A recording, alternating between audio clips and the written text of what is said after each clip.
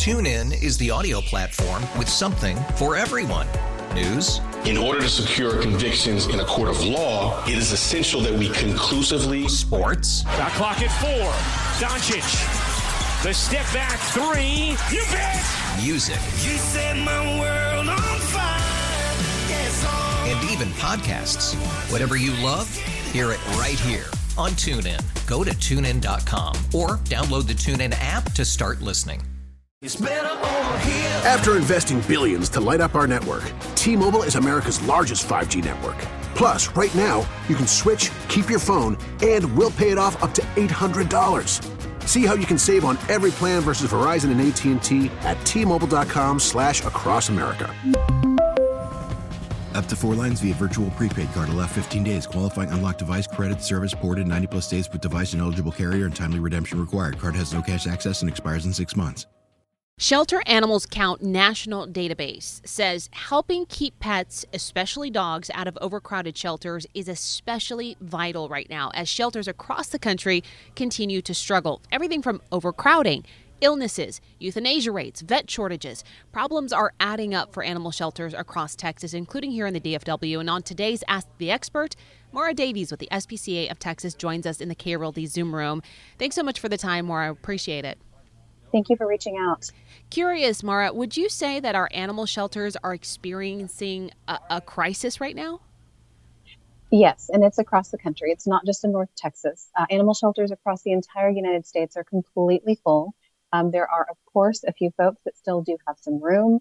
Animal shelters continue to take a look at what is going on. And like you said, it's a very complex situation that has a lot to do with the things that people outside the animal welfare industry are also facing, and it all just compounds into a perfect storm. Absolutely. So, it's tough.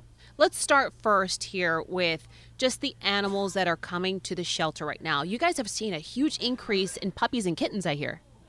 We sure have. We haven't seen anything like this. I haven't seen anything like this in more than 15 years. I've spoken with a couple of colleagues. They kind of feel the same way. It's a couple of people said they haven't seen who predate me to the industry. I've only been here for a couple of decades, but folks who've been here in the industry longer have said that it's been more like it's been 20 years since we've seen this many animals. So it's hard because I know the public wants to help, but the biggest way people can help right now is to adopt, donate, and I know that is increasingly difficult in this tough economy and all the other things going on. One of the issues with when you have puppies and kittens means that those animals were not spayed or neutered. And that's also a tough thing right now with a shortage of vets. Yes, there's been an ongoing shortage of veterinarians, and that's a really complex issue all on its own. It's kind of tough. It's becoming a veterinarian is a very rigorous process. It takes years of training. A veterinarian is a doctor for animals. Seems kind of counterintuitive to actually have to say it that way, but veterinarians are skilled people who work hard to earn their credentials. And even at animal shelters, at low-cost clinics, at private veterinarians everywhere, everybody is seeing this. Fewer and fewer veterinarians have come out of veterinary schools who had smaller class sizes to begin with. That education is incredibly expensive. The student debt mounts very, very fast and goes very, very high.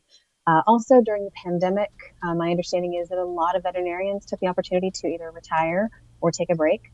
And then there were all of the difficulties with having face-to-face interactions of any kind during the pandemic. So Absolutely. A lot of people out there talk about having a harder time getting pets in. Appointments are tougher. It's just, and everybody's costs have gone up for everything from vaccines to all kinds of just supplies. They're more expensive for veterinarians to buy. Yeah. So it just, all of that compounds and compounds. And, with that cost, not everyone can keep up with the medical costs sometimes for certain animals that might have medical issues. May not just be about spay or neutering, but if you have an aging pet that can cause, the money that you're spending to go up, not just on food and, treats. So you're now spending money on whatever medications that might need, certain treatment, or allergies is a big thing that we've been seeing as well, and all of that cost. So have you also seen an increase in people surrendering animals?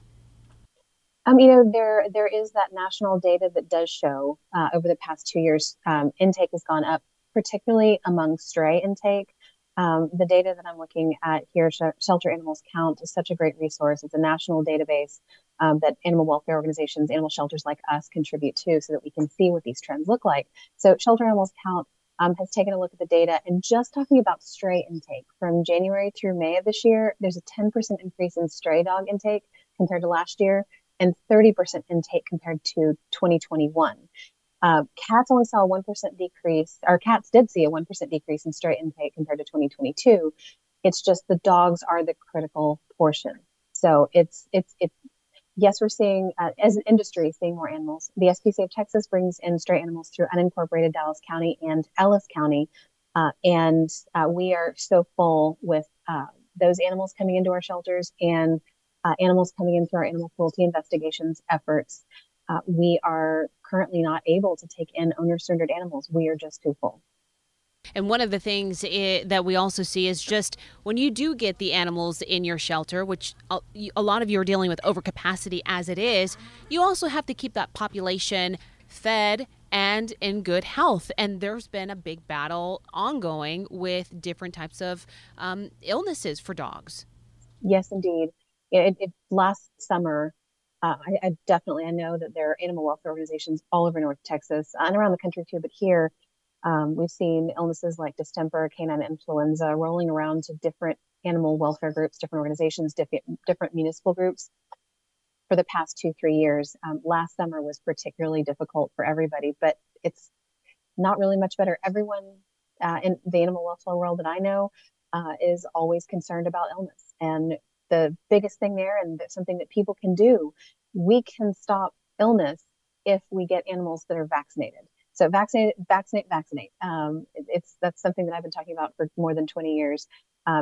It's going to be difficult to eradicate things like distemper, like parvo, but vaccination can help. The tough thing about canine influenza is that vaccination isn't always the ticket. And there has been a shortage of canine influenza vaccines. So again, another complicated topic. It's just like complication upon complication upon complication. So when we talk about vaccines, I mean, one of the best resources for pet owners to get vaccines is to go out to their local animal shelters that will oftentimes provide it at a discount. Is that also more difficult for you guys to do, to provide to these communities free vaccines or discounted vaccines to them because of maybe shortage of donations? Well, we had our last free vaccine event on June 11th, I believe it was in June, and we look forward to having more. Right now, it's difficult to have them, not necessarily because of cost, but because it's so hot outside.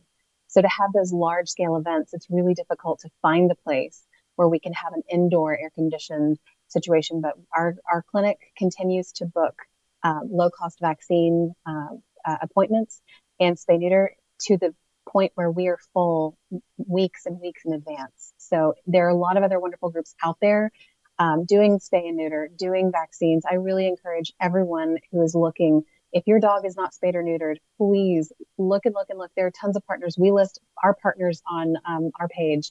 Spay Neuter Network is one partner we work with. They do a lot of great work too. A lot of folks out there are doing the great work of vaccinating, spaying and neutering animals. And that those two things are so incredibly critical. We're all doing the best we can to make it as low cost as possible. But I will tell you, there is also a shortage of funding for spay and neuter, for surgeries for animal welfare organizations. That's kind of decreased in the last several years. So that can make it more difficult, but we're all still doing as much as we can, doing the best we can. Let's talk about ways to alleviate the overcrowding at our animal shelters. Obviously, adoption, number one, but there are other ways, and one of those might be sending animals up north where they might have more room. That used to be a really great alternative, but it seems like that's also starting to be a little bit more difficult. It does feel like that in the animal welfare industry. Of course, groups talk to each other, and transports have been going on, and there have been so many animals transported, which is great. For example, just last month, the SPCA of Texas transported 210 cats and 23 dogs to shelters in the Northeast, the Northwest. And so far, just this year, since January 1, we've transported 1,720 cats and 174 dogs. but that we don't know how long there's going to be space. So it's a good thing if it's available, but the last thing we want to do is take animals from an area where there's a huge influx and send them to another area where there's a huge influx. That's just not a solution. Let's talk about another option that nobody ever wants to ever have to deal with, but euthanasia is a real thing. There have been some statistics that have shown that about 82% of animals in DFW shelters were able to be saved last year in 2022, but that still leaves almost 20% of the animal population to be put down. How do animal shelters make that difficult decision? Every shelter is different. Municipal animal shelters, our partners at Dallas Animal Services, feel the pain there. Euthanasia is always incredibly difficult. Different groups have different ways that they go about making those decisions, but especially for a municipal shelter, those that are required often by law to take in any animal that they get, they have to make those difficult choices. And I wish there was an easier solution than to ask the public for help. Just again, looking at that shelter animals count data, the getting dogs out of the overburdened shelters is so important right now because more dogs are entering shelters than are leaving, and that euthanasia rate, the non-live outcome rate for dogs, has nearly doubled from 5.6% nationally to 10% nationally, comparing Q1 of 2021 to 2023. So, like you said, that's nearly twice as many dogs not leaving shelters alive just the first months of the year compared. So shelters like the SPCA of Texas, we have a different approach. We are a private nonprofit, and so we do not euthanize for time or space. However, if an animal, whether they've just arrived with it or whether they develop this over the course of their care, any medical issues or behavioral issues that prevent them from living a happy life with a family, say severe aggression, for example, or if there's an animal that we cannot place into one of our hospice homes because they are suffering, we make that tough decision to euthanize. It's hard, no matter how you slice it. It breaks the hearts of every human. Everyone who works at a shelter, everybody in the community, our hearts all break and cry. So again, all I can do is ask the public for help. I know everyone's heard this, but if now's the time to adopt, please adopt. If you can open up your home and be a foster, even temporarily, please foster. If you're able to make a gift, please give.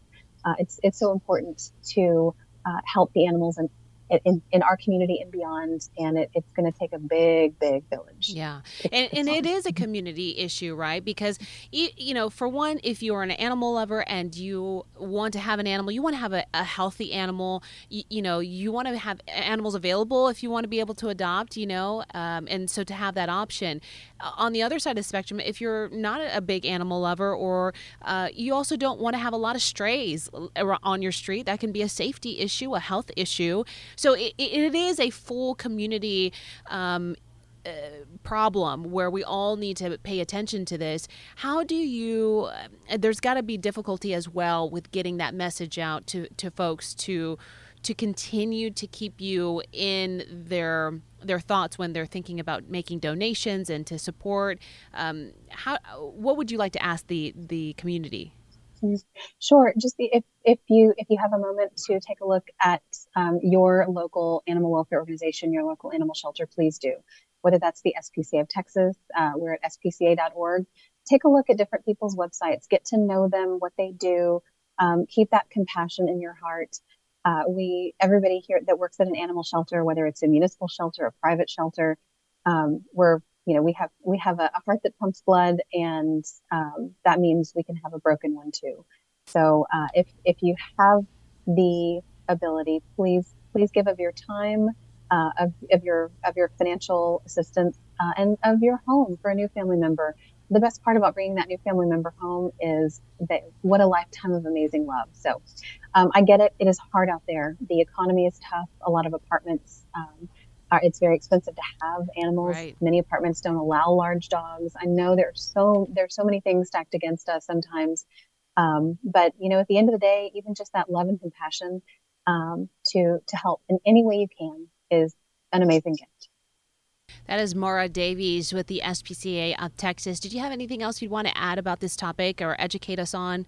just if people have questions about the work that the SPCA of Texas does, our website is spca.org, and or check out any of the other amazing groups in North Texas and beyond that are out there doing incredible work every single day. Maura Davies with the SPCA of Texas on today's Ask the Expert. Thanks so much for the time. TuneIn is the audio platform with something for everyone. News. In order to secure convictions in a court of law, it is essential that we conclusively. Sports. Shot clock at 4. Doncic. The step back 3. You bet.